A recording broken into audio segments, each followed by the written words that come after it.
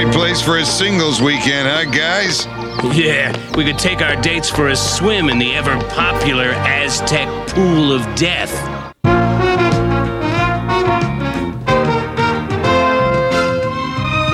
This is the Extra Hot Great Podcast, episode 7 for the week of November 22nd, 2010. My name is David T. Cole, call sign Audible.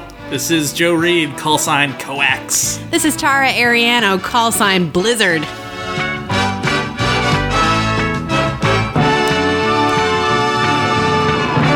Yay! All right, everybody, at ease.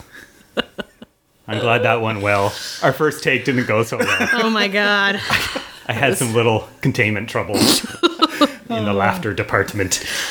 So, Joe. Yes. Joe. Thematic. I like it. How did we come across the topic of talking about G.I. Joe? I forget.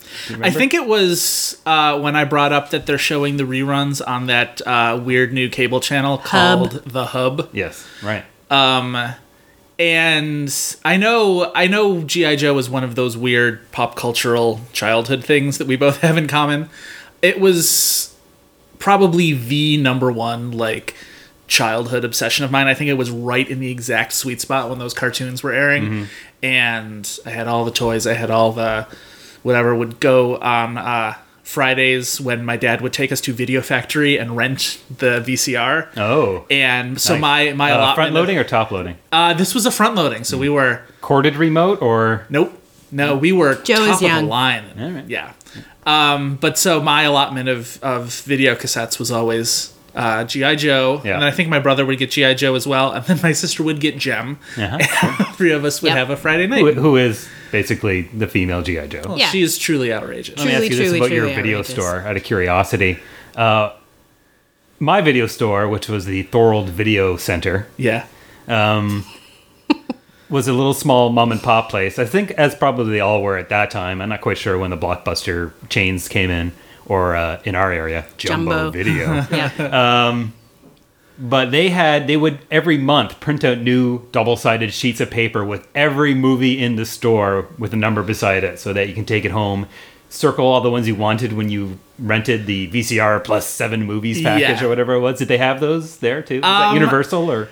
I don't remember specifically the... I left that to my dad. I distinctly remember the first time that I convinced my parents to go ahead and rent a VCR with me. And so there was 3 of us in the house, and I think there was 7 movies, so I got to pick 2 or 3 or whatever it was, and I remember it was The Dark Crystal, Star Wars, and something else, but I remember actually as a really young kid, probably 6 or 7, just because of a novelty of sitting through a movie at home, watching the entirety of Gandhi twice. I knew that was it. Yeah. I was waiting for the Gandhi detail because I knew I've heard that story before. Yeah. I still have never seen Gandhi, and I'm an alleged adult. Huh. Nope. I actually have never seen Gandhi either. You know what's not like Gandhi in any way whatsoever? What's that? G.I. Joe. That's true. Although It's the Gandhi exact and opposite in a Destro lot of both ways. bald. True. That's true. True. So... I don't think Destro was a pacifist, although No. I am not as Quite the familiar opposite, in with fact. the mythology of the show. I am also well versed in G.I. Joe. I was probably, truthfully, too old. Sure. Air quotes, too old at that time. It was one of those things there was 2 things in my childhood I remember not sharing with my friends that one was watching G.I. Joe. I was sort of maybe the first season was okay. By the second season, I was too old. Yeah. And the other one was I loved Transformer toys. They were so cool. This Sure, is back when yeah. they were cool. They were metal and they were really yeah, well you made. could- And how the hell did Yeah. what voodoo is this? And G.I. Joe was definitely one of those. I was Yeah. just but it really does appeal to kind of that super nerdy, organized, possibly OCD kid. Yes. I was absolutely thinking about that when we started talking about doing the show, is what drew me to G.I. Joe and not other things. And I think I've always been drawn towards those shows with, or whatever, shows, comic book, I always liked the X-Men. Lots of different characters with lots of different weird characteristics. I always liked Cobra better because they had the weirdest mix of, how are they gonna... I'm the 8-year-old nerd who was like interpersonal dynamics between Cobra's command center. But it's true. Like, I really love the weird. I mean, looking back at it now, like, Destro and Cobra Commander really were sort of like a gay George and Martha Who's Afraid of Virginia Woolf, sure. like, but of organized evil. Right. Which one could argue George and Martha are also. And really, the world needed something like that for its children's entertainment. Yes, it did. I don't know. It just so that aspect of it appealed to me, and I feel like for a show that was basically a half an hour advertisement for little plastic toys, they actually put. I mean, it's not quality thought, but they put a lot of thought into weird like mythologies and stories and like characters. I don't know, like it could have just been something. That Simpsons episode was like the Chocobot 6,000 hour. Mm-hmm. Like, it's the joke is correct because it wasn't half an hour to sell a Hasbro toy. Yeah, but I don't know. I feel like there was effort put in there to entertain 8-year-old me, and I appreciate that. It's not to say it was sophisticated, just that it was varied. Yes. Yes. For instance, Spirit, the the American Indian tracker character, the one I watched last night, complete with crying Indian ponytails and everything. How else are you supposed to tell he's a Native American? And his eagle. And his Freedom, eagle, whose name is Freedom. But his toy came with a little opposable eagle that you could like clasp to his shoulder. Yep. The one I watched last night, because I've been DVRing the episodes off of the hub, was Roadblock, who is essentially their Muhammad Ali talking character. Talks and rhymes. Yeah, he's whatever. He's on like shore leave for the weekend, so he goes to visit his parents, who are of course running a mom and pop ribs Rocket. joint. His aunt and uncle. We watched that one too. His aunt and uncle. Yes, I'm sorry. We watched it on Saturday. They're like little soul food kitchen that's in danger of getting bought out by evil businessmen backed by Cobra. Yes, they're a soul food kitchen called Red Rocket, situated on the top of a cliff. Yeah. As it always happens. Getting menaced by a motorcycle gang who are a bunch of plants for Cobra. Yes. But that episode also featured another one of my favorite things about G.I. Joe, which was the business front of Cobra was fronted by twin, weird, maybe British types named Tomax and Zaymot, which Zaymot is Tomax spelled backwards, which, as I told you earlier this week, my evil twin for coax is... Zayok. Yeah, Zayok. And he's sort of similar. Somebody punches him in the gut. I feel it. And I go down. I don't know. That was just another weird wrinkle of Cobra. Cobra really had the coolest villains, I have to say. All right, we're going to take a quick break and we'll get back to it. G.I. Joe will return after these messages. You know what I love? Sandwiches. Yeah. Now, back to G.I. Joe. So... G.I. Joe, this is go back to the beginning, starting with the actual theme of G.I. Joe. Yeah. Which is pretty spectacular theme, but also kind of goofy. Oh, yeah. But also sort of puzzling. You know, re-listening to it for the purposes of this podcast. Trying to place them within a practical context. Exactly. Yeah. So let me just play a little bit of the theme for you. Okay. It's G.I. Joe against Cobra, the enemy, fighting to save the day. He never gives up, he's always there, fighting for freedom over land and air.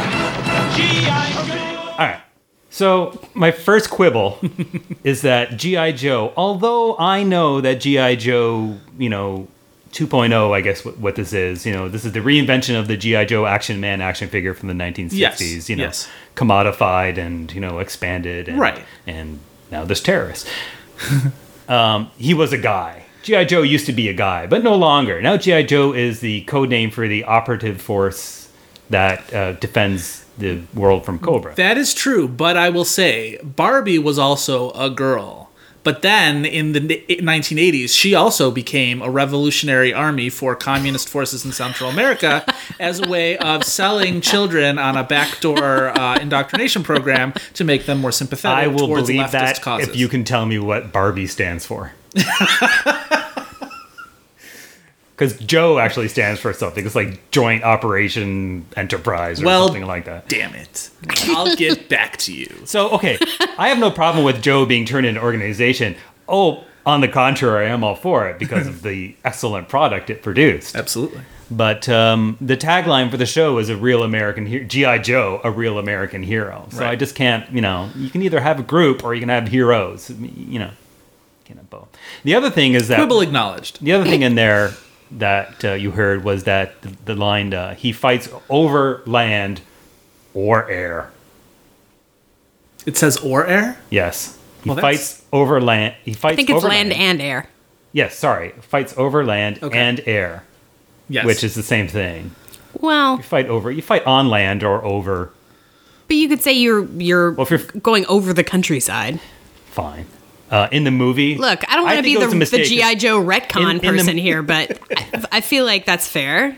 In the movie, they correct themselves. By the time they did the G.I. Joe, the animated movie, the lyrics change and it's over land, sea, and air. It is land, sea, and air. You're right. Yeah.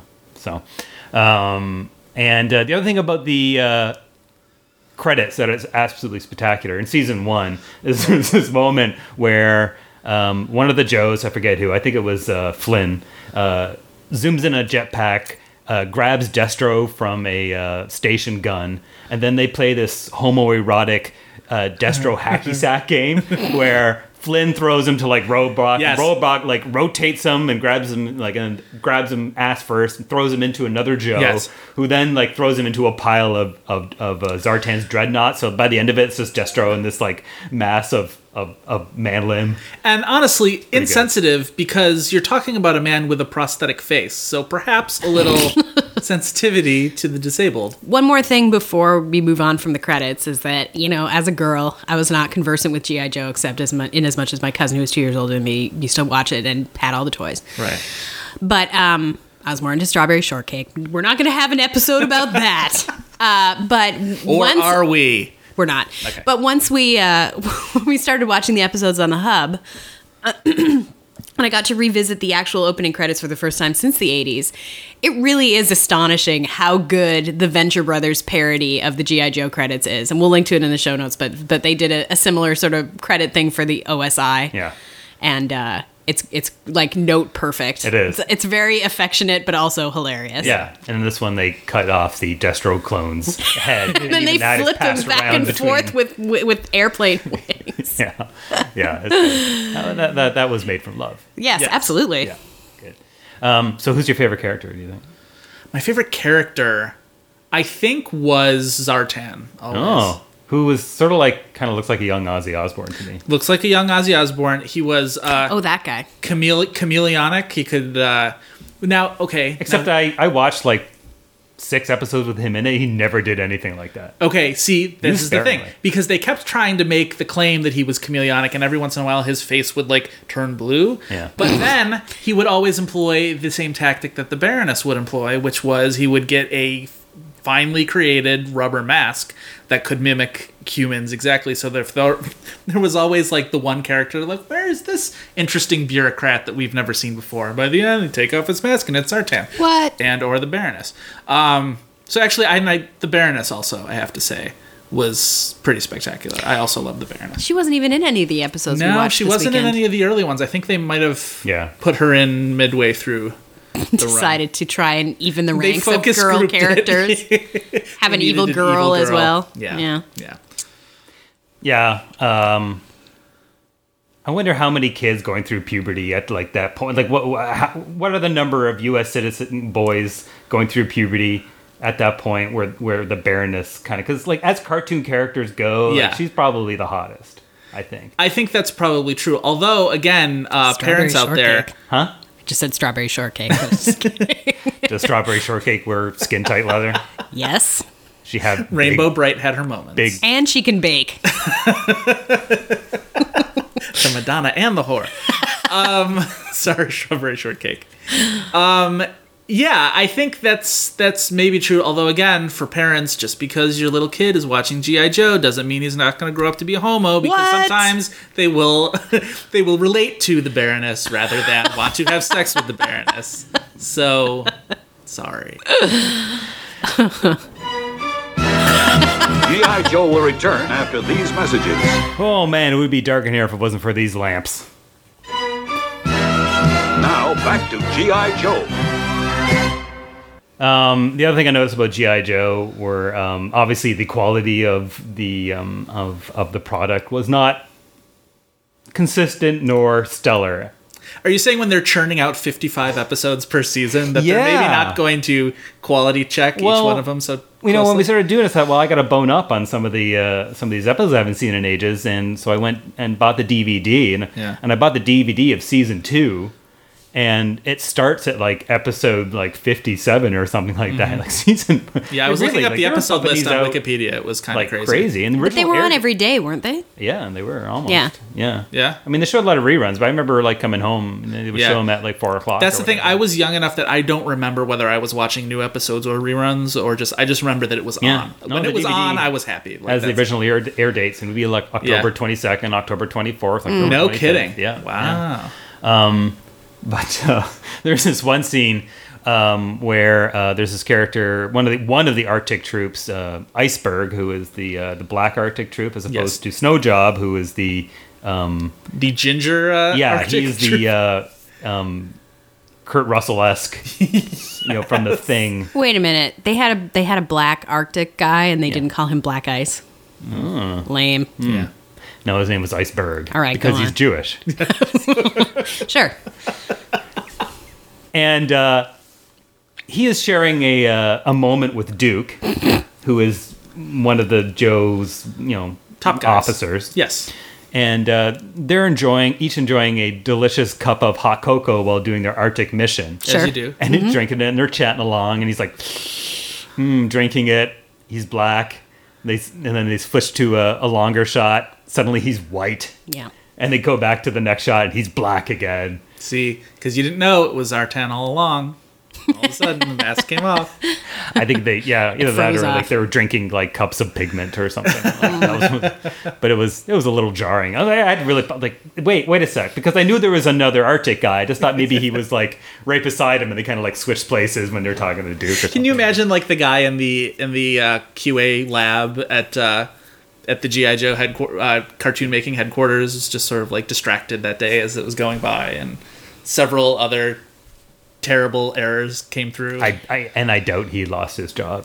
Oh, and I'm sure that if you watched, 4 or 5 episodes of Scooby-Doo back to back, you would see as many gaffes like that. That's true. Well, but cartoons were cheap and crappy. Yeah, but Scooby-Doo had better production values than this. I mean, like it was marginally. Well, if you actually well then this would be comparable to like Rocket Robin Hood or the Hercules cartoon. Yeah, but there is just like a general sloppiness to the animation here. Like there are a lot of scenes where like there's an episode where all the girl GI Joes are together in this scene. All 2 of them. And all 3 of them. There are 3 of them. Who's the other one? Cover Girl. Oh. Jinx. She wasn't in any of the ones we watched. No, she's not important. And she's on the cover. Literally, like one of her eyes is looking at the character, and the other one is just like half inside of her skull for no reason, and she just looks like she just had like aneurysm or something. It was embarrassing. No more covers for her. Lots of just weird things like that, where people's mouths disappear and stuff like that. Like they were making 55 of them a year or whatever. Like that's a lot of Korean slave labor. Sure. Those plastic toys aren't going to sell themselves, Dave. And the other thing I noticed were the choice of sound effects. Obviously, they had access to some sound library, and they'll be damned if they're paying a dime extra. I captured this scene. This is a scene from the beginning of the second season. Right at the beginning of the second season, there was like a 5-episode arc called Rise Subfrontor Rise. Yes, God, I love that one. And the basic plot is Cobra evil Dr. Mindbender. Right. Yes. Not to be confused with other doctors employed in Cobra's in the first season, such Dr. as Lucifer. Dr. Lucifer, Dr. Attila, and his girlfriend Dr. Attila. Oh, I don't remember them at all. That was just one episode, but those were their names. Those are good names. So Dr. Mindbender, who I don't mean to interrupt you, but was the only doctor in the world to show up to work bare-chested and with a cape with suspenders. Oh yeah, and he worked out. Yeah, he did. Dr. Mindbender's and plan a monocle was to and villainous handlebar mustache. Yeah. Dr. Mindbender's plan was to go around the world and dig up various remains of historical despots, military leaders, murderers, and combine them all into this one body and create this ultimate Cobra Emperor. Yes. So the G.I. Joes get wind of this, and they're at their command center in front of their computer console, laying out what's happening. And you have to just pay attention to the computer sound effect. All right.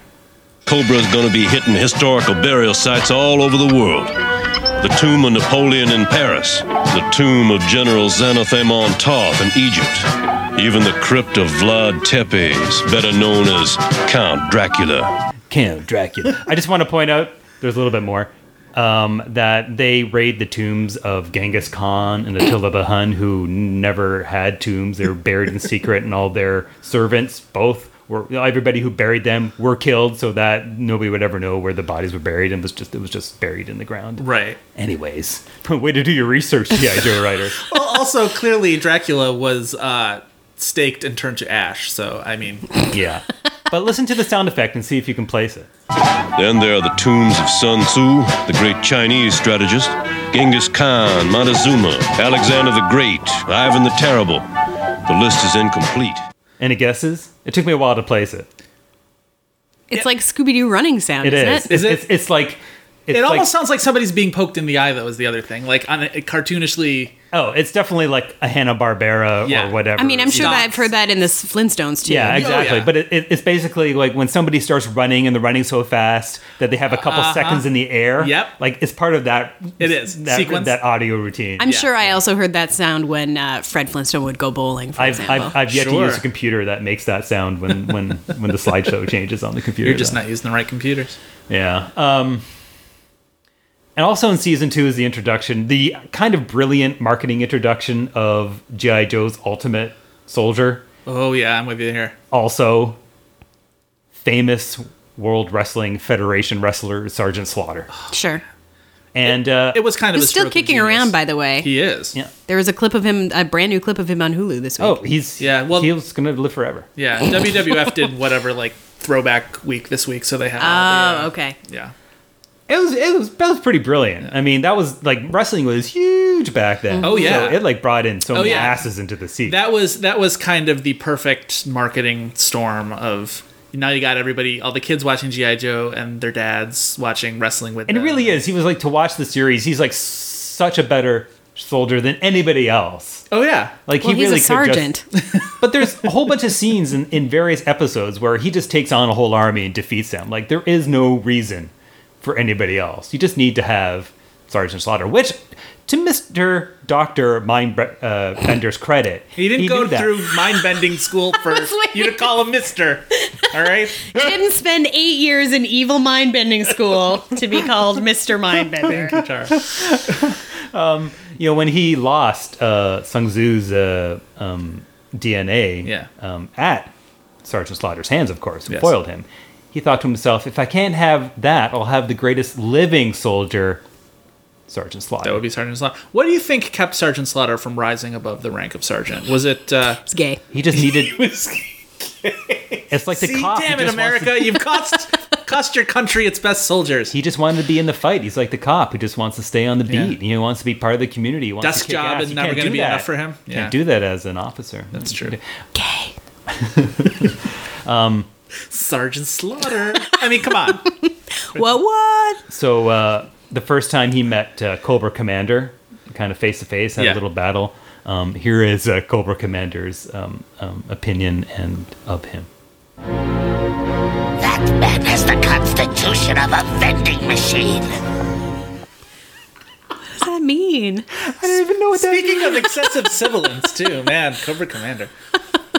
There are some really odd moments in the show. The other one, there was actually another one from this same episode that was actually kind of creepy. Again, this is the same storyline. Cobra's going around the world trying to collect bones, DNA, of historical figures. And Joe gets wind of it, so they're sort of like defending sites that haven't been raided yet. And one of them is Napoleon's tomb. So off the Joes go with their tanks to Paris. And who's waiting for them on the streets of Paris, blocking their way? The mayor of Paris. Sir, we're on an important mission. Please move so we can proceed. I will not, monsieur. I am the mayor of Paris. I must protect my city. We're here to guard Napoleon's tomb. How, Monsieur General? By rolling your big machines through the streets? By shaking the foundations of our museums? Our very culture? My children need wine. But it does give you an appreciation of the G.I. Joe live action movie that was released 2 years ago. Didn't get a lot right. But one of the things that it at least had good intentions with was it messed with Paris something significant. Oh, because yeah, in every G.I. Joe, whenever Cobra would do the thing they would do every episode where they obtain a weapon and then they send out a worldwide broadcast that says, unless you surrender the world to us, which, I mean, come on, the bureaucracy involved in that, it's going to take more than a day. But anyway, then we will destroy the world, and here's how. And they showed this example, and it always would start with that poor damn Eiffel Tower would just get blown to bits in some American way or another. screenwriters have so few villains and peoples that they can consistently make fun of without getting in hot water, and it's pretty much boiled down now to the French and Canadians. Yeah. And oh, God help you if you're French Canadian. Oh, those chain smoking loonies Even regular Canadians hate French with their Canadians. poutine Yeah. and their Back me up, Dave. referendums. Ugh. So just Awful on guttural the accents, last Celine thing on Dion. the Paris bit, and you have to go to the blog to sort of get the full effect. Yeah. So he is standing in front of all these tanks, right, blocking their way, and there's He being the mayor of Paris. Mayor of Paris Protecting his city. and his very culture. He is blocking the tank, and there's this pullback shot that is so reminiscent of the famous Tiananmen Square photo of the lone guy standing in front of the tank. Yeah. The only difference is that he's at the top of the scene in G.I. Joe instead of at the bottom of the photo. And these episodes of G.I. Joe were definitely created before that. Oh, yeah. Oh, they're Yeah. like 87, you said, right? Yeah. I believe so. Tiananmen Square was after that, right? 89. It was, late 80s. Yeah. It was really weird to watch. That is kinda I was creepy. passing it around. As soon as it happened, I'm like, screen grab, pass around, creeped out, G.I. Joe writers, time traveler. Don't let Just Vigilant like that Citizen 9/11 get a hold thing. of it, though. Vigilant Citizen would be all over Oh, that. man. Oh. Yeah. Ooh, yeah, we should do that. We should send that to should. Vigilant Citizen. Vigilant You Citizen should is send it awesome. through an email that has a weird like magazine cutout letter font being like, we thought you should see this. Just figure out a way to spoof your return address like 700 times so he knows that you really are serious about getting out the truth. VigilantCitizen.com.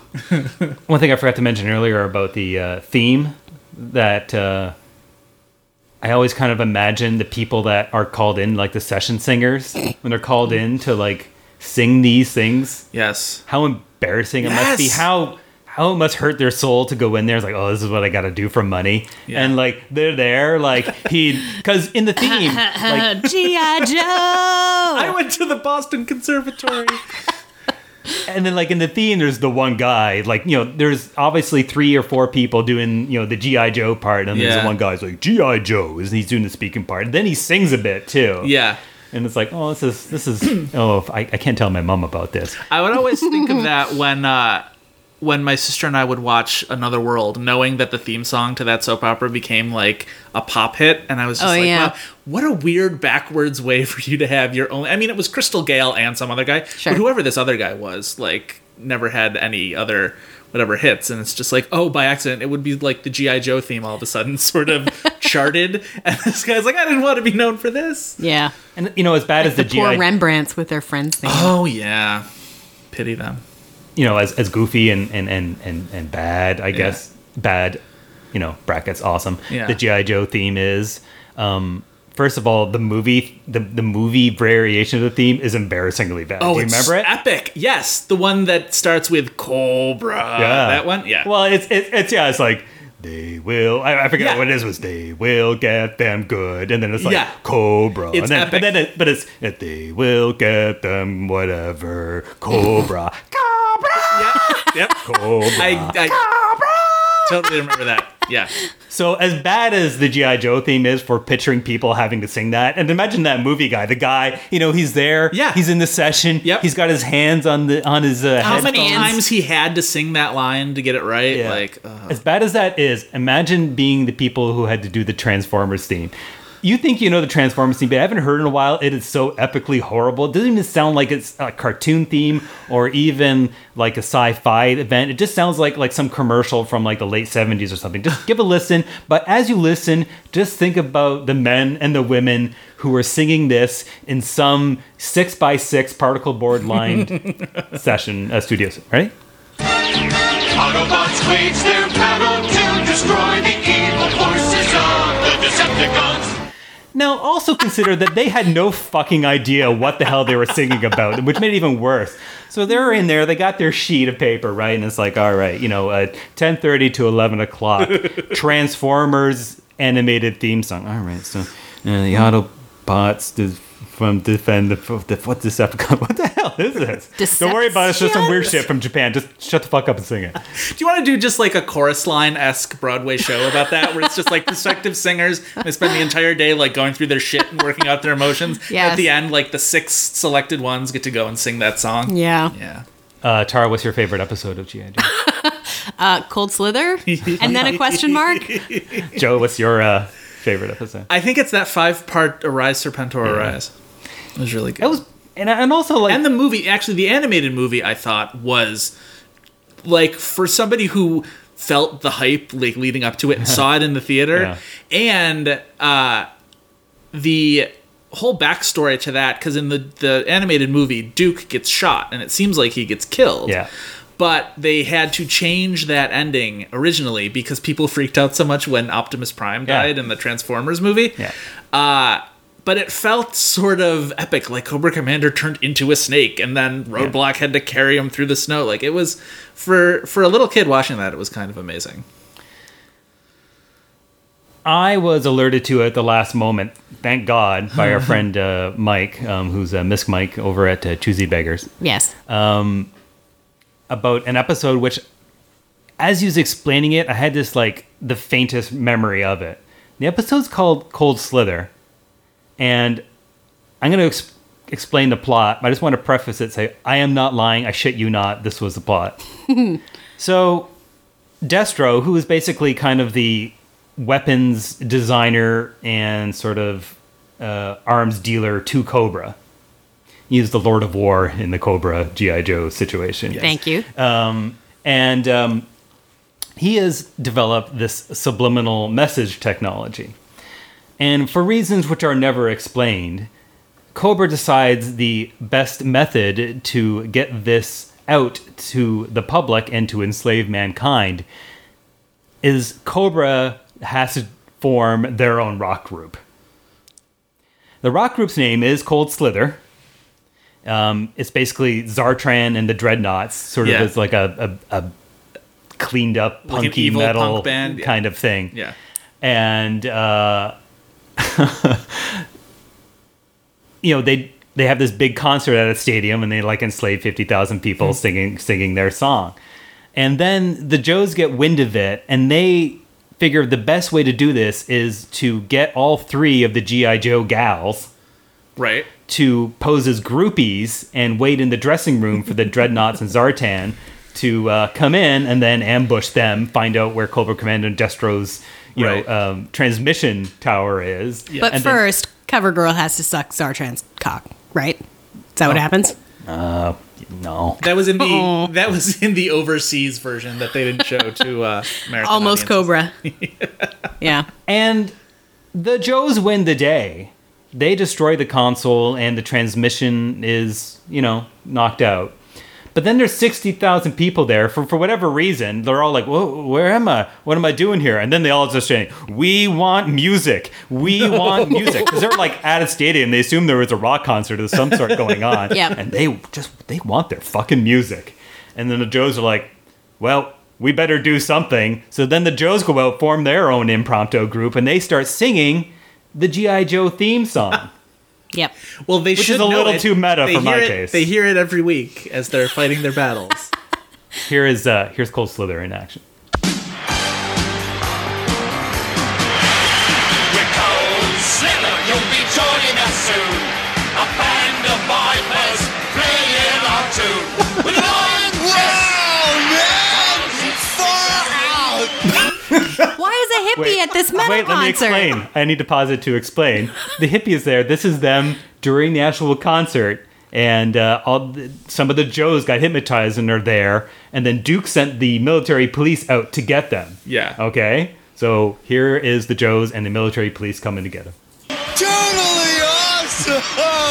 Cosmic vibes! Wow! Okay, you guys are all under arrest. Wait a second, what's happening? We didn't do anything wrong. Save it for the court-martial.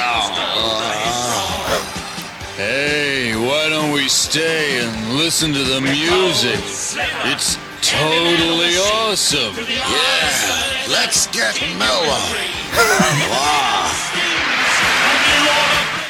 Okay, the guy who wrote this episode, first of all, was 68. Well, that was my point. That's Obviously, A. some of these G.I. Joe writers are pretty old. And we actually did, the first episode we watched, Yes, we we tracked did. down, it was an episode from the first season written by this guy named Ted Peterson. And we're like, we got to track this guy down. Mm-hmm. And as far as I can tell, he's still alive, but he's very old. And we figured out he would have been 50 or so during this run. Yeah. Which means, basically all these guys were kind of like 60s. Well, but also, though, this was based on the true life tale of Crosby, Stills, and Nash at Woodstock. And so, I mean, you can only blame him so far. That's true. That's a good point, Joe. You think. As a child, did you notice that nobody ever died?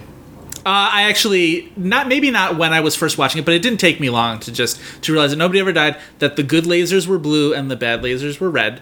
Just like in Star Wars. Just like in Star Wars. And like, for instance, there would be like this giant air battle and G.I. Joe jets would come in, totally tear the shit out of like 16 Cobra helicopters at once, and then 16 people in parachutes. Yep. Always. Yeah. Always. Here, obviously, I can't show that by audio, but this clip says it all. All right, men, what's the bad news? 12% casualties. None fatal, thank heavens. What? They had a giant battle. You know those non-fatal casualties. I mean, over 1 out of every 10 people was hit. None of them died. how do they think they're gonna get rid of Cobra if they're thankful they're not killing them? There's a scene where Destro has Lady J. Is it? Oh. Jane, isn't it? No, it's Jay. Okay. And Flynn trapped in a watery cell. Flynn. Sorry. Yeah. Sorry. I gotta be trapped in a watery cell with a giant yellow octopus. Yeah. And they sort of defeat the octopus Jaw style by throwing a compressed air tank in its mouth and blowing it up somehow. And, and the octopus just is a giant explosion. You just see the octopus slump down in the water. Then Destro walks away, and in the poorest, not really the actor overdub, the octopus revives. No. They can't even kill off an octopus in this show. Oh, man. Lame. Well, the octopus lobby was stronger in the 80s. Yeah. So, yeah. There's a lot to love. There's a lot. It's a goofy show. But I mean, yeah, and if I didn't love it as a kid, I'm sure it would hold no appeal to me whatsoever now, obviously. But, I mean, I'm not going to deny that it's my one thing. It's my one show. I will say, the experience of watching this at my age, it was very similar to the first time I watched Commando, with a lot of like turning around to Dave to be like, really? And Dave being like, like just satisfied, smugly nodding, yes, that's what's happening. That's right. And I mean, watching a few episodes of the cartoon on the weekend, I said to Dave, you really can see the missed opportunity of the movie. That it could have been a crazy, over-the-top, hilarious parody in the Brady Bunch movie style. Right. Because it's so ridiculous. Yeah. And then they decided to play it straight, which I enjoyed the movie. I thought it was dumb and fun. Really? But that was without having any, context for it. They did do a good serious version of G.I. Joe. They had this like little cartoon miniseries about a year ago called Resolute. Right. Yeah. That was actually pretty good. Well, the comic booky aspects of it do lend themselves to it. The characters do tend to have, especially the villains, these sort of like elaborate backstories. Snake Eyes and Storm Shadow were clan brothers, and like they talked about that in the movie. But in the movie, messed up the tone in really dumb ways. They tried to mix and match, and nobody was in the same movie. And the words G.I. Joe and Wayans should not go together. No. I don't know what his specialty was supposed to be in the movie. He didn't play Roadblock, did he? No, he played. It's just some new dude they created. No, it was actually an old dude who they stopped using very much. He was like I can't remember. Whatever. What his name Doesn't was. matter. Yeah. Who cares? Doesn't Don't matter. see the movie. It's not that good. No. Yeah, but once in a while you learn, like the PSAs. they were a treat. Yes, of course. Yeah. Everybody remembered those. You learn stuff in the PSAs, obviously, and we'll have to dig up those parodies for Utah if you haven't seen them that are online. Do you know which ones I'm talking about?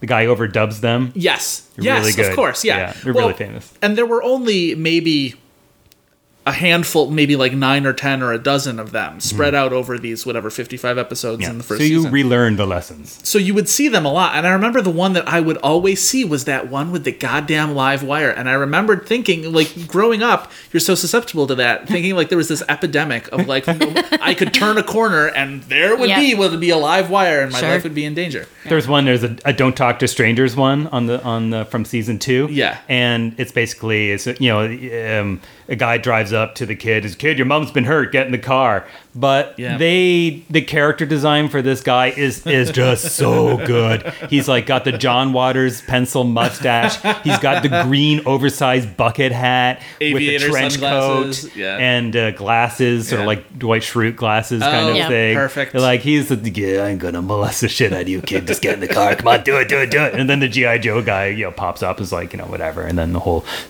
stranger danger lesson, blah blah blah. I do like when they do bring it something complicated in G.I. Joe, sort of the really just deadpan exposition they do. Yeah. There's this one good example in the DNA sequence that I'm just playing up. I just love the fact that everybody has to explain DNA to this one character. Yes. One guy, then another guy, and then a third explanation, which I really enjoyed. They're after DNA. As in deoxyribonucleic acid. Say what? Deoxyribonucleic acid, the chief building block of all life, gung-ho. God damn it, gung-ho. Do we have to explain everything to you? Does the dog have to get in on it? Also, really, the building blocks of all human life. Hey, Jurassic Park had that whole cartoon video where they explained how they got the DNA. That's true.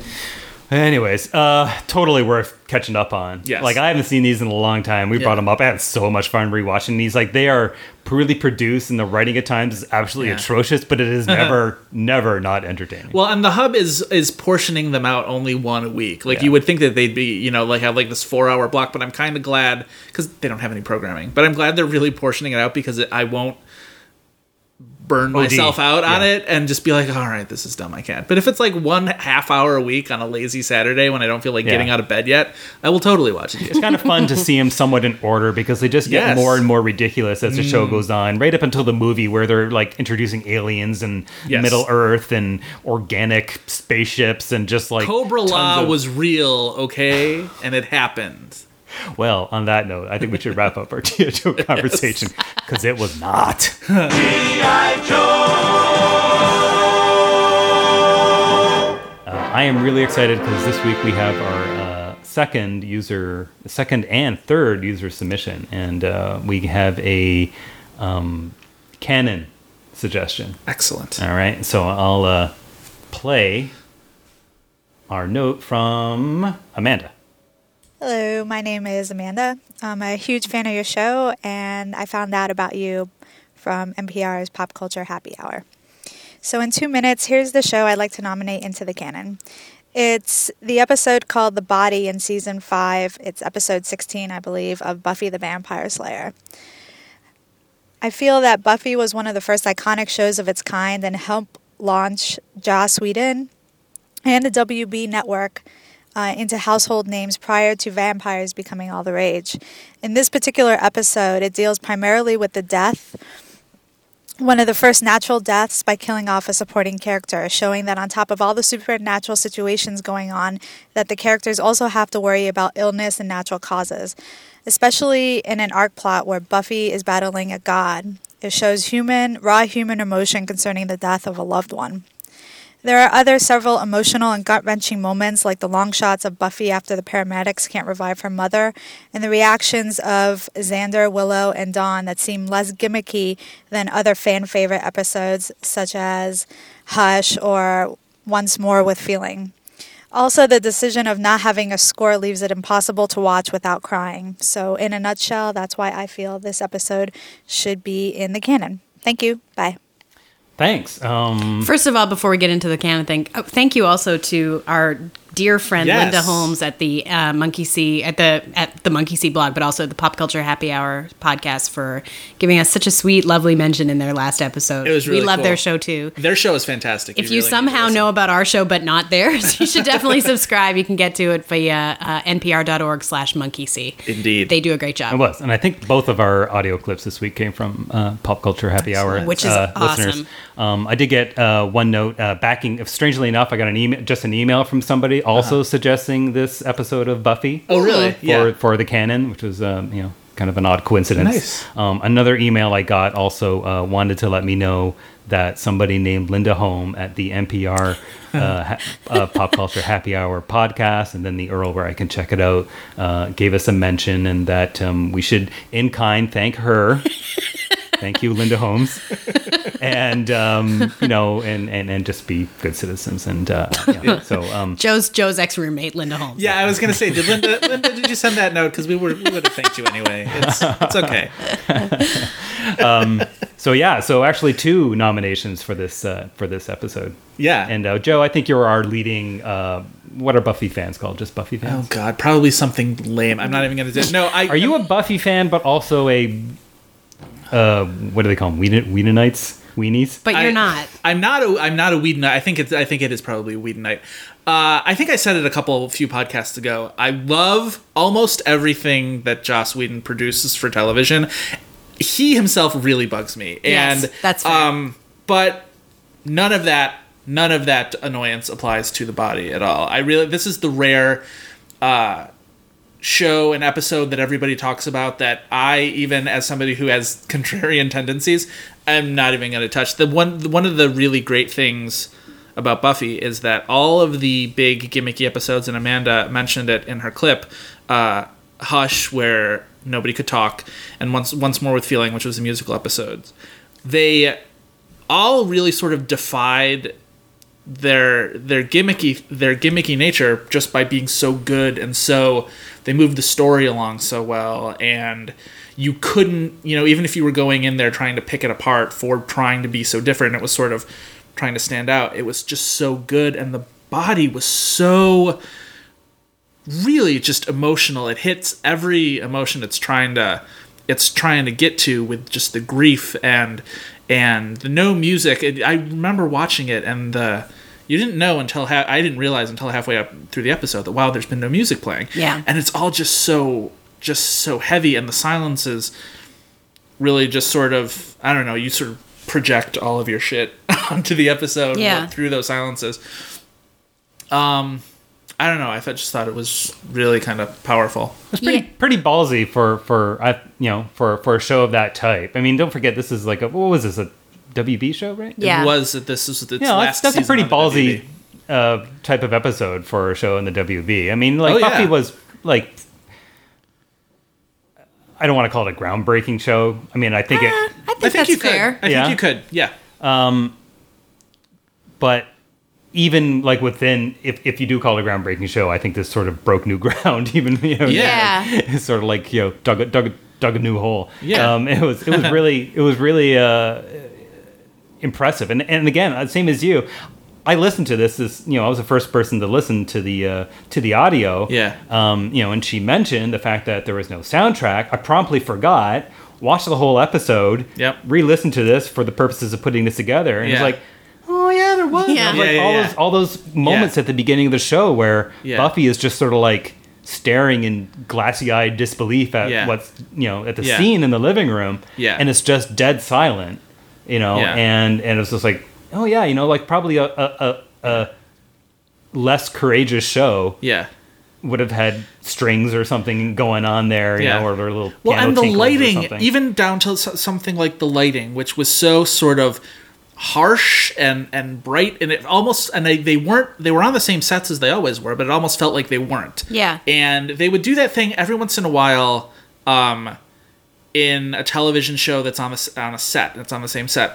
A scene will happen in a corner of like the living room that you never saw was there. Yeah. Or like a Simpsons episode will happen. I'm just like, where did that foyer come from? You know what I mean? Yeah. But there's that moment where she drops to her hands and knees and she throws up. Yes. And that sort of happened in a corner of that living room that I don't feel like they showed very much. And I think it was another room. It's like this little pointless pass-through study or something between the living room and the kitchen. And it just really enforced this otherness of just she's in a completely different world. Just nothing is the same. Nothing is real. Nothing is familiar to her anymore. Yeah. And may not ever be again because her mother has died. And I think Amanda also brings up a great point of, that this episode, although there are mentions throughout of, there's mentions of Glory, because Buffy's on the phone with Giles and just says she's at the house, and he doesn't know who she's talking about, if she means the mother or whatever. Yeah. He doesn't know who she means. And I realized as we were watching it again this week that you almost get to the end of the episode before any kind of supernatural stuff happens at all. Yeah. I mean, there's a sort of it's practically a throwaway moment at the end where Dawn has walked into the morgue. She wants to see Joyce's body. Yeah. And there's a guy on another slab that ends up being a vampire, and he attacks her, and then Buffy has killed, blah, blah, blah. Like, it's so perfunctory. Like, it's something we've seen Buffy see a million times sort of before. Contrast. Right. Yeah. Right. I actually thought, and I agreed with actually the email we got. One of his points was that was probably the weakest part of this episode. Yeah. It sort of felt the need to have a vampire in this episode of Buffy the Vampire Slayer. Mm-hmm. And I thought the episode on the whole would have been better without that. Yes, and I agree. And it was pretty, extraneous. Yeah. As we were watching it, I was like, oh, that's what's going to make this special. Because, I mean, I have seen it before, but I had forgotten, some of the details. And that was one where it's like, oh. And then when the guy wakes up, it's kind of like, I guess they had to. But yeah. I don't think they had to. Well, someone thought they did. It might have been a network note. Really must have vampire in a show with vampire in the title. They might have had like a vampire quota they had to reach. Perhaps. Like, minimum vampire 1. I think I was just sort of standing there on the set being like, they told me to show up in the makeup, so you gotta use me. Yeah. All right, Carl. But how true were like the other characters' reactions? Like after, she is, pronounced dead and they take her away, and then there's the scenes with Willow and Xander and all that, each doing their own process. And the acts are so well defined that the first act is Buffy in the house dealing with her mom, and then that whole second act is just Xander and Willow and Tara and Anya dealing with how they're going to have to deal with Buffy, and coping with their own sense of loss. As it's not the same. This is their friend's mom, but they all knew her, and they're all sort of shocked and rattled by this, but it's also how are they going to help Buffy? And the scene that everybody remembers when they talk about this, I had sort of done this series of, best Buffy episodes on my blog last summer, and I remember more than anything else, everybody had something to say about Anya's whole basically breakdown run-on speech where... And it's so true to her character because her character is this demon who had lived for thousands of years and then was made human. But she could never understand. She's never grasped like the... If this was a 50s sci-fi movie, she would be asking, what is this emotion you humans call grief? But it's not even just emotion, but it was just like social norms and that kind of thing. So she's a little aspy. Yes. And it all started off being her trying to grasp with the social norms of it all. What am I supposed to do? What am I supposed to say? Am I supposed to be quiet? Am I supposed to, are we supposed to be changing sweaters? Was her sort of secretly bitchy line to Willow. But then it became her dealing with the emotion of it, and it just sort of knocked everybody out, rightfully so. Yeah, I thought some of the Anya stuff was a little kind of, Cliff Notes guide to, the viewer perspective on things. It was, but I think that's sort of like why a lot of, whenever something from Whedon annoys me, it's that trait. Yeah. It's that let's make this a little too obvious trait, but ultimately I think that works for the popularity of the show. Yes. It is like that's like my favorite thing. Yeah. Is moments like that. And that I thought was a touch a little on the head for me. Right. But I can appreciate why it was done that way. Yeah. And the only other quibble I had with this episode, and these are like really tiny little things, just for the sake of being able to point something out. Right. Well, we're discussing some of the camera work was context. a little self-conscious. The camera work is this? It was a little star wipey, Oh, okay. It was a lot of crane. There's just like the crane shot out of the window into the parking ticket scene. I know what you're talking about. It was a little like, I'm out of camera school and I got a job and I'm going to show everybody my bag of tricks. Right. It was a little bit like that. But again, I just in search of something to criticize. That's what I come up with in this really otherwise great episode. My big quibble is the vampire at the end, but it really was one of those kind of knock you on your ass kind of moments. The other moment in the episode that kind of knocks you on your ass and the lack of a soundtrack and the audio mixing really helps is when you're in the art classroom, Buffy just having delivered the news to Dawn, and Dawn just crumples to the floor and everybody's just sort of like staring at her and like kind of like, well, how do I react to this? You don't know to look or look away. Yeah. So the other moment I thought was really nice was when Buffy is left alone with Tara.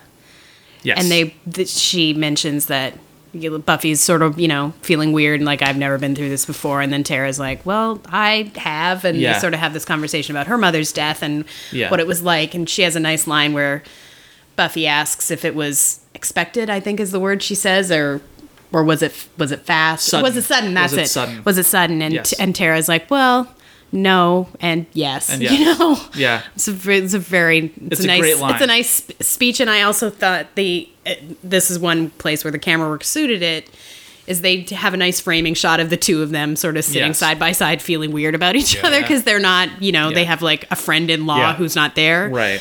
And people can recognize that moment and that feeling. The show always struggled to integrate Tara into the greater group. Mm-hmm. And that was probably the best they ever did at having her fit in with... She had a little bit in the 6th season where she was the first one to find out that Buffy had been having sex with Spike. Right. And she was sort of Buffy's one to talk to. But this one in the body was definitely, I thought, the best scene of her with any of the other non-Willow characters. Yep. Well, I think I know which way this is going to go, but let's make it official, guys. Joe, yay or nay on the this being in the canon? Yayest of yays. Tara? Yeah, this is, I mean, even though Amanda dissed once more with Feeling, which is my favorite episode, I will still vote yay. That's very good of you. I am a hero. Buffy in the Donkey's Age. We did watch them all at the time, but I haven't watched it. It was fun. I kind of want to go back and see some other fan favorite ones now. Yeah. It was a good show. Yeah, definitely yay. So. Yep.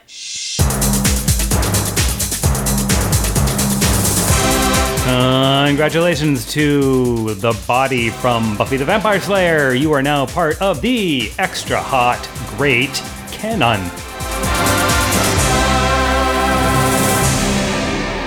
Whee! It's funny. You asked me yesterday which one Hush is, and I realized as you were describing it that I mixed it up with Earshot. Oh, right. There was sort of their photo negative inverse. Hey, not to put you on the spot, Joe, but do you remember what like the next episode or how they address like what the fallout is from her death? Like after the body? Yeah. The very next episode was called Forever, and that was when Dawn decided that she was going to try and bring her mom back to life through a spell, and then they had to basically stop her from doing that. That never works out. No. Rarely. We've already discussed Pet Sematary. That's right. Don't bury Joyce in the Pet Cemetery. Mom Cemetery. You guys still keeping up with Boardwalk Empire?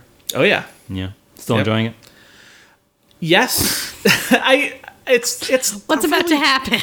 Nothing. I'm just asking. I'm asking partly because we cut out the Lucy bits from. Oh yes. And we put that separate up on the site. So if you just want our Lucy compilation, that you can particularly grab it on the because site. last week's episode was Lucy free. So if you were feeling the lack, if you were had a strange hankering Joe, for if you Lucy. were feeling the lack of Lucy, I got the cure. Lucy compilation part 2. What? Everybody knows everybody, isn't that swell? My old friend Annabelle. I don't care, I love you. I want to go to the picture. You're in charge of the lobby now, too. Where'd you go? Why won't you return my calls? Then you're the dumbest door I ever met. You wouldn't steer me wrong. She's a fucking shop girl. She's very helpful. You think you understand him? Don't act like you care. Would you? You're about as phony as that wig. What does she have that I don't have? Mrs. McDougal. Dr. Jekyll and Mr. Hyde. I like some of my clothes here. What are you two whispering about? Americans don't whisper. I feel empty without you inside me. Is that Irish for bitch?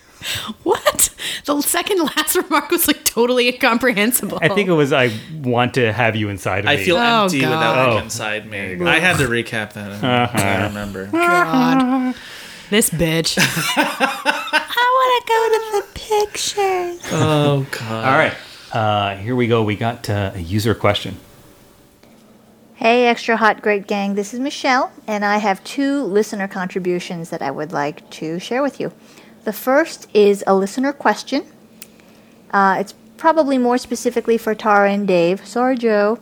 And I was just wondering if you guys are able to or allowed to, if you could elaborate on something you alluded to in a prior podcast, which is the Aaron Sorkin scuttlebutt that happened on the TWOP forums back in the days of the West Wing. I was just wondering what exactly went down and what was the background behind that. I'm a huge West Wing fan, but I could kind of see Aaron Sorkin maybe being sort of a douche in real life. So if you have any behind-the-scenes info on that, I would love to hear about it, as I'm sure many of your other listeners would as well. The second thing is... All right, I'll pause it there. Let me just say, how dare you, ma'am, Aaron Sorkin, a douche in real life. How dare you? It's a national treasure. I am clutching my pearls. You know, I don't think this is... It's definitely not a secret, and it's definitely something we can talk about. I think it's we're not legally enjoined from it. In fact, there's a former forum user. Wow. Yeah, sorry, that was awkward. Wrote a post on her blog. Basically, it's basically a timeline of everything that happened from an outsider perspective, which is pretty accurate, and I'll link to it in the show notes. But Aaron Sorkin came on the boards, on the West Wing boards during the second season. It was pretty early on, and at the time, everyone was still totally over the moon about the show and loved it, and so he got a very warm reception once it was established that he was who he himself. Said he was. Yeah.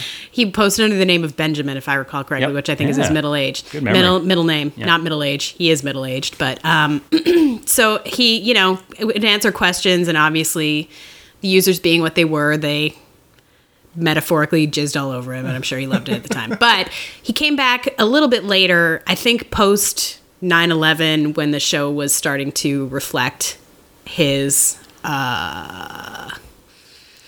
Ambivalence? Okay. Yeah, worldview is a good word. I feel like that was the moment where the show started to go off the rails, because he was, the events of that day affected people in a lot of different ways. And if you're doing a political show, you can't really ignore it. Yeah, of course. Yeah.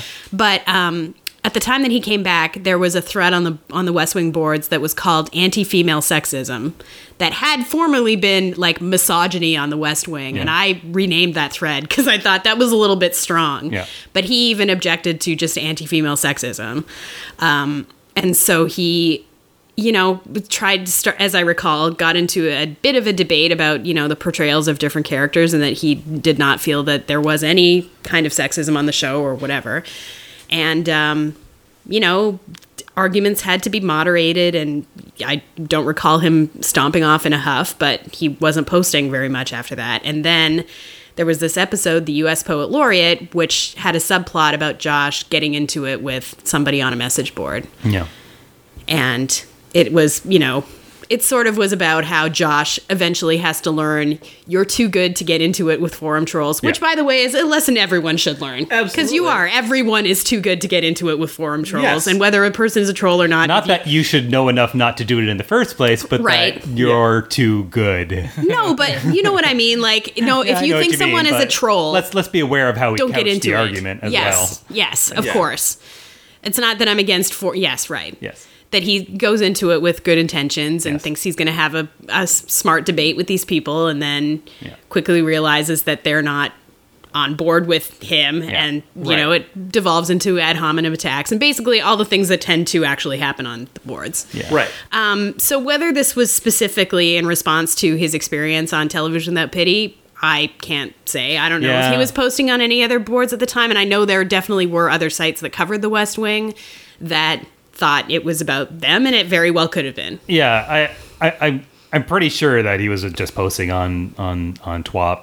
I can't say that for absolute certainty. I don't know but there that was also either. something, and I emailed Deborah, who was recapping the show, and I and asked her yesterday. I said, do you remember if there was anything beyond the fact that he was just posting on our forums in there, and was there like some sort of like message, like coded or other, was there something that tied it? She says, she had that same vague, like, yeah, there might have been, like, but again, I was, that was 8-10 years ago, whatever it was. I don't really remember. Neither one of us cared to actually do a forensic study of it. Right. But I do remember thinking at the time and watching it, and there was something in there that was like, oh, okay, that was a detail. There was a detail that spoke to it. Either way, either it was a direct, reaction, or it was part of an aggregate at the very least. I mean, either way, it was, he's against the internet. We all know, if we've seen the Social Network, we know how he feels about it. Yeah. But we've extrapolated that through our keen observations. Actually, Michelle brings up a good point, because she said this was maybe more for me and Dave than it was for you, but actually Joe went on to be the recapper for Studio 60 on the Sunset Strip, and was quoted in a story in the LA Times. That's right, I forgot about that. So there was the first season, the much maligned first and only season of I might have much and by the way justly maligned. Right, yeah. There might have been a character in subsequent seasons that was based on me and my recapping skills, but that never made it to its second season, did it? So there was. The LA Times called me to comment on it fairly early in the run. It was probably after only like 3 or 4 episodes had aired. And even by then, by that second episode when they did that terrible Gilbert and Sullivan parody, I was like, oh, this Which is straight out of Sorkin 101. Because I really liked the pilot, actually. I thought the pilot had I did a whole too. lot of Actually, both promise. Dave and I did too. And then, but the end of that second episode was at Gilbert and Sullivan. So probably after 3 or 4 episodes, the LA Times had called me for a quote, and I basically said what was emerging at the time, which was that this seems like a show about a comedy show written by people who don't know how to write comedy. And the thing actually didn't end up getting published for like another 2 months. So by the time that got published, that was like, no shit Sherlock kind of moment. Everybody had sort of come up with that. Yeah. But whatever. But in that same article, there was this comedy troupe who was actually doing reenactments of the Studio 60 scripts. Yep. And basically making fun of them Sure. out in LA. And Sorkin took a specific objection to them and made some derogatory comments about them in the press. Well, that they were unemployed comedy writers. That's what it was. Which, by the way, one of the guys in that troupe, there was a story that went around a couple of weeks after the Social Network came out about him responding to criticism about his female characters on some dude's blog. Yeah. And it was that dude. Well, so I guess he and Sorkin buried the hatchet. One of the women in that group, I ended up, I work with to this day in my day job. I didn't know that. And when I first started That's hilarious. Our mutual friend, Zach, yes, actually said, so you and this girl know each other. And I was like, really? And he's like, yeah, you were both quoted in the same LA Times article about Aaron Sorkin. So Sorkin bringing people together. Yeah, and I have a little more background about that story also, because I know someone who is involved with it. I don't know if she would want to be identified as whatever. I don't think it's a secret. But she told me that that story came out in the LA Times like on Christmas Day of whatever year that was, 07, I guess. Yes. 07? No, 06. 06? Yeah. And so right after that was the Television Critics Association press tour in January. Right. And so part of that was a studio, like a set visit at Studio 60. And so Aaron Sorkin was there, and it was all, la la, here's our show. But while I have you all here. Oh, no. And then then the doors go clunk. And again, I wasn't there. So this is my characterization of the story that it was told to me fifth hand. So don't sue me. I don't know how accurate this is. Yeah. But the story that I heard, via hearsay, don't sue me, was that he specifically had issue with that story. Yes. And was very critical of its publication at all, and said he objected to two things. One, that the critical drumbeat was turning into this thing about all the stories are about how no one likes it, and that makes people think it's not a likable show, where it's like, no. It's not a likable show for reasons. Right. Yeah. And you can't be like, it's the coverage that's making people not like it. Right. people don't like it, Right. you can't report a story about how much people like it if that's not true. Right. As much as you would wish that people would, Right. sir. Yeah. That was part A. And part B was that he objected to nobodies from the internet, like Joe Reed, being quoted as though their opinions had as much weight as real journalists. This is true. And so, again, this has gone on to be a theme in his work of, Yeah. you know, the idea of some people's voices are more privileged than others. Right. And some people deserve to have Right. their voices listened to, and some people, you know, he had a line that he was trotting out around the social network where it's like, everyone should have a voice, not everyone should have a megaphone. But the best part of that LA Times article, though, was that came out either right before or right after that, I believe it was the WGA Awards, where Tina Fey got something for 30 Rock. Yes. And her speech included something about, how do you like my dress? It's the same one that Aaron Sorkin was going to wear, except it's shorter and funny.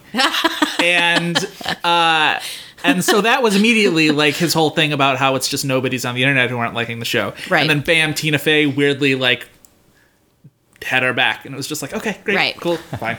So that's a long version. I think there's stuff that you didn't even know about that. Dave Cole.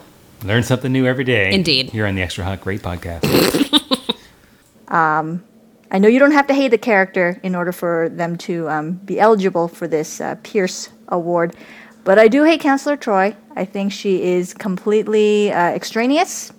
She does not add anything to the plot except for perhaps providing a love interest for, what's his face? You know, the first officer guy. Ooh, Riker, of course. I can't believe I forgot that.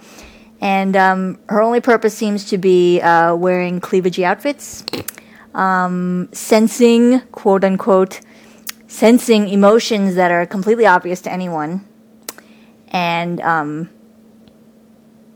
wearing cleavagey outfits.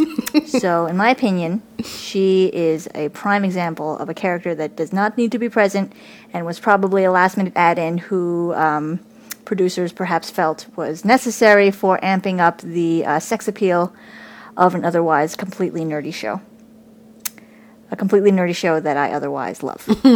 So, thanks, guys. Love the podcast. Keep up the good work, and talk to you later. Bye. All right. I edited it out of the live version that you'll be hearing, but wow, did I ever screw up the second part of that clip. Yeah, I would agree with that. I think Counselor Troy is one of many female characters who seem to exist only to make it clear to the audience that a male protagonist is not in fact gay. Because otherwise you might not be sure. So there's a lot of action films where a woman just shows up for no reason except to kiss a guy for 5 seconds. If you write in a character to a show that can read minds and tell you what people are thinking, right? You really just can't use her like you actually would use her, or else there would be no tension in any of the missions. Right. Yeah. Captain, he's going to kill us. No, Captain, he's good. Actually, he just wants to trade for cookies. Like, this is information that you could use and then immediately be out of danger. Yeah. So they had to pull back on what she actually does. She could only sense feelings. So, she'd be basically, the Romulans just, fired 24 photon torpedoes at our warp drive. What do you think's happening, Counselor Troy? I sense anger. Like, oh, well, no shit. Thank you very much, Kreskin. It is kind of bullshit that she got a non-regulation uniform also. Yeah. Well, there's a proud tradition of that in Star Trek. I suppose that's true. Yeah. So, yeah, good addition. I totally agree. Mm-hmm. Yep. Yeah. And it is a good show.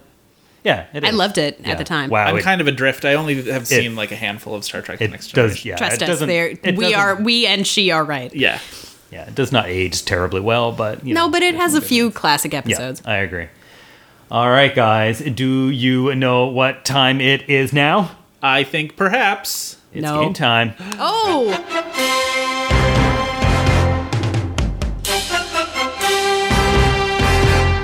All right, this week we're going to be playing a little game called Hot Potato.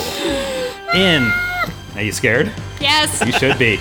The potato is so hot. There's a lot on the line because the season standings right now are tied at 3 apiece. What? I have to protect my not behind standing. In Hot Potato, I will be reading you a category in which you can list various things that belong to that category. One person will start, the other person has to answer relatively quickly, back and forth until one person can no longer answer. When that person can no longer answer, the other person wins that point. There are 5 categories in this game. Do we understand the rules? Yes. Yes. The first... Wait a minute. Yes. Are we trading back and forth, or we just go until you can't go You're trading anymore? back and forth, one then the other, until somebody cannot do it. Yep, got it. If I will be the arbiter of timing. Okay. Generally, it's probably about 10 seconds, but Okay. we're not going to stopwatch it. Okay. I have a sixth sense for this, very well tuned. Don't you worry about me being an unfair judge. Okay. The first category, I will have some audio follow-ups to give you a little time, extra time. Okay. So we'll ease into it. The first category will be a little more lenient. Okay. Are we ready? We're going to start with Tara. Okay. Tara, the category is Simpsons characters voiced by Albert Brooks. Oh, Jesus H. Scorpio? By the way, Homer, what's your least favorite country? Italy or France? France. Nobody ever says Italy. Joe. Next is... Oh, what is that guy's name? I may accept descriptions if you do it really well. The self-help guy. The self-help guru. Brad Goodman. Brad Goodman. Depression, insomnia, motor mouth, darting eyes, indecisiveness, decisiveness, bossiness, uncontrollable falling down, geriatric profanity disorder, Or GPD. and chronic nagging. Nagging. Nagging. The RV salesman guy. Is that a good siren? Am I approved? You ever known a siren to be good? No, Mr. Simpson, it's not. It's a bad siren. This is going to be my Waterloo. There are 3 more. 3? I can only think of one. Brooks. Oh dear, that means Tara wins the point.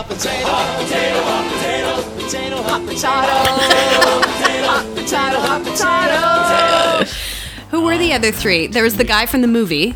There is the guy from the movie. Yes, it's Russ Cargill's from the movie. Right, and who were the other 2? There is Tab Spangler, the coach was Bombardment. Bombardment. Oh, right. And Right. then there is Jacques, the bowler. Oh, yes! That's the one I was trying to think of.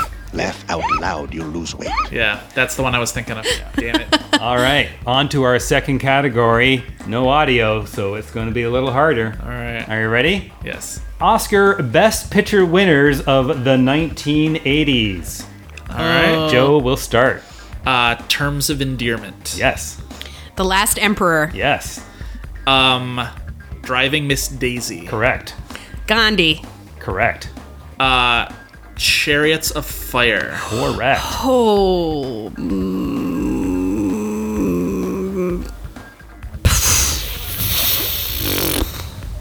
Getting tough.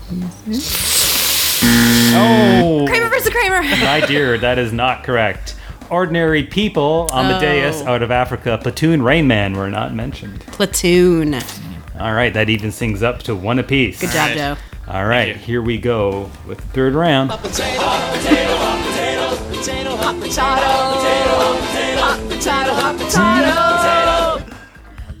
TV Doctors. TV Doctors. Tara starts. House. Meredith Grey. Mark Green. Doug Ross. Peter Benton. McDreamy. John Carter.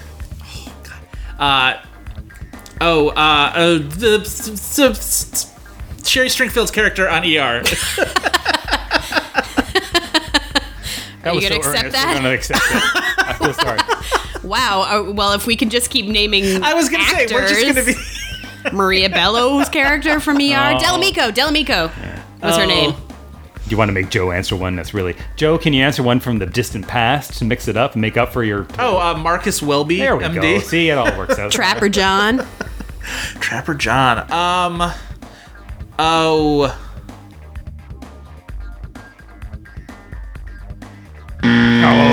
there's so Hawkeye many Pierce. TV doctors. Oh, see, so I was- many to go from, Yeah. and you. Dr. could not Nick think of one. Riviera. And you know why? Because Dr. Nick Riviera. all you could think about was ER, wasn't it? I know, I couldn't get my head out of ER. I got stuck. 2 points for Tara. I got you started on that one. You know why? Because I recapped that show. Yeah. One for Joe. All right, here we are. Round 4 of Hot Potato. Hot potato, hot potato, hot potato, potato, hot potato, hot potato, hot potato, hot potato. Law and Order series and movies. Law and Order series and movies. Tara. Movies. Shrugging. Okay, Law and Order, original Law and Order. Correct. Law and Order Special Victims Unit. Correct. Law and Order, Criminal Intent. Correct. Law and Order Trial by Jury. You betcha. Law and Order, Crime and Punishment. Chung Chung. Law and Order Los Angeles. Yep. Are we counting Conviction? Yep. Law and Order England. London. Ooh, I don't know if we're going to accept that. No. Time's ticking out for the correct answer or a different answer. Law and London. I don't know. Law and Order UK. Oh, fuck. And there was also the movie with Mike Logan. But Law I and forget Order what it's Exiled. called. That's right. Exiled. Also, there is, you mentioned Crime and Punishment. Yep. There's also a Russian version called Law and Order Division of Field Investigation. Whoa, I bet that's and if great. we ran out of those, I wasn't sure we would or not. I also was going to accept Law and Order Universes shows, such as Homicide, where Munch came from. Oh, okay. Other ones include Deadline, In Plain Sight, and New York Undercover also had Law and Order people on those shows. Interesting.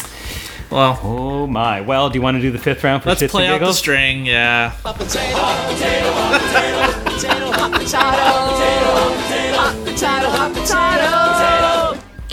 Well, this is a tough one, I think, but let's see how it goes. Movies involving black holes or wormholes. Oh my lord. How can this list possibly be complete? Oh, he found a website. Contact. Contact, correct. Serenity? I don't think so. Okay, the black hole. Correct. Event Horizon? Yep. Star Trek, the most recent movie? Star from Trek, 2009? the most recent movie, correct. That was the subtitle. Star Trek Generations? Yep. Oh,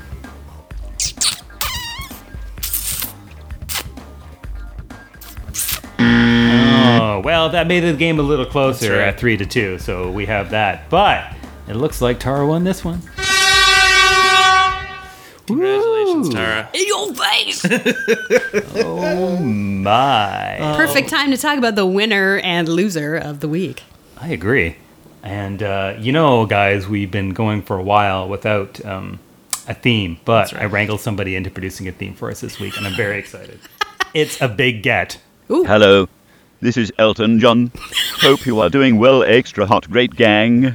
I created this theme song just for you guys, so I hope you enjoy it. Win-win winners and the Jets. Ha ha ha. Just kidding.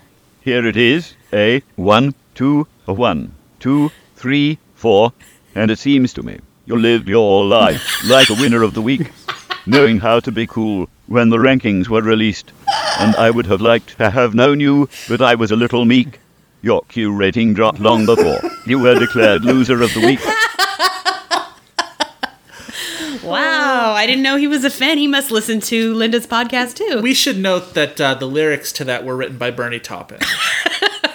So that's a very good point. Thank you. Who's the winner of the week, guys? The winner of the week is Gwyneth Paltrow for her guest appearance on Glee this week, and ensuring that in a season where nobody could agree on what was good except for the episodes that were really, really bad, everybody seemed to agree that Gwyneth Paltrow was fantastic, and she was, even when tasked with seemingly impossible to get right things like singing the Forget You version of the CeeLo song. Yeah. She came through with charm and humor, and she was very funny, and she was very likable. And if she does intend to steamroll on her way to an Oscar with Country Strong, this was a good first step. Yeah, she was great. Yeah. And it gave her an opportunity also to show off her great Spanish accent. Honestly. It's very authentic with this lisping S's and everything. And her humble but enthusiastic dance style. Yes. She was cute. She was great. I enjoyed her too. Yeah. Loser of the week is a little show called Medium, which has now been canceled for the second time. It was canceled by NBC in 2009. Right. Revived for CBS. And then CBS this week decided, no, just kidding. Sorry, Medium. Which is not surprising because my interest in Medium was always extra small. Oh. Thank you and good night. The loser week was picked just for that joke, I'm going to assume. Yes. I'll have this to say about that joke about Medium. It was well done. It probably wasn't rare either. That's smart. All right, guys. Well, that's it for another episode of Extra Hot Great. We signed up with a look back at G.I. Joe and inducted the body from Buffy into the canon. We crowned another winner and loser of the week, caught up with Lucy. Shopping. And put on our muumuus and lit up our parliaments for Aaron Sorkin. We felt an extraneous sense of entitlement about Councillor Troy. Would you not agree? And Tara, I don't know what the hell that was. One extra hot potato. What? It was an extra hot potato. Oh my God, I'm so tired. I am David T. Cole, and on behalf of Tara Ariano. Yes. And Joe Reed. That's right. I thank you for listening, and we'll see you next week where I will be less lightheaded.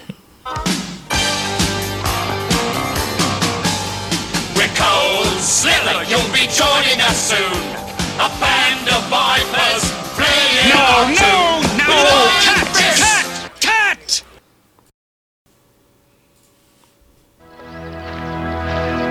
A great place for a singles weekend, huh, guys?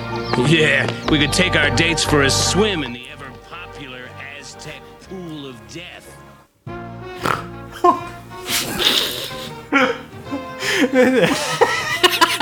This is episode 7 of the Extra Hot Great podcast for the week of November 22nd.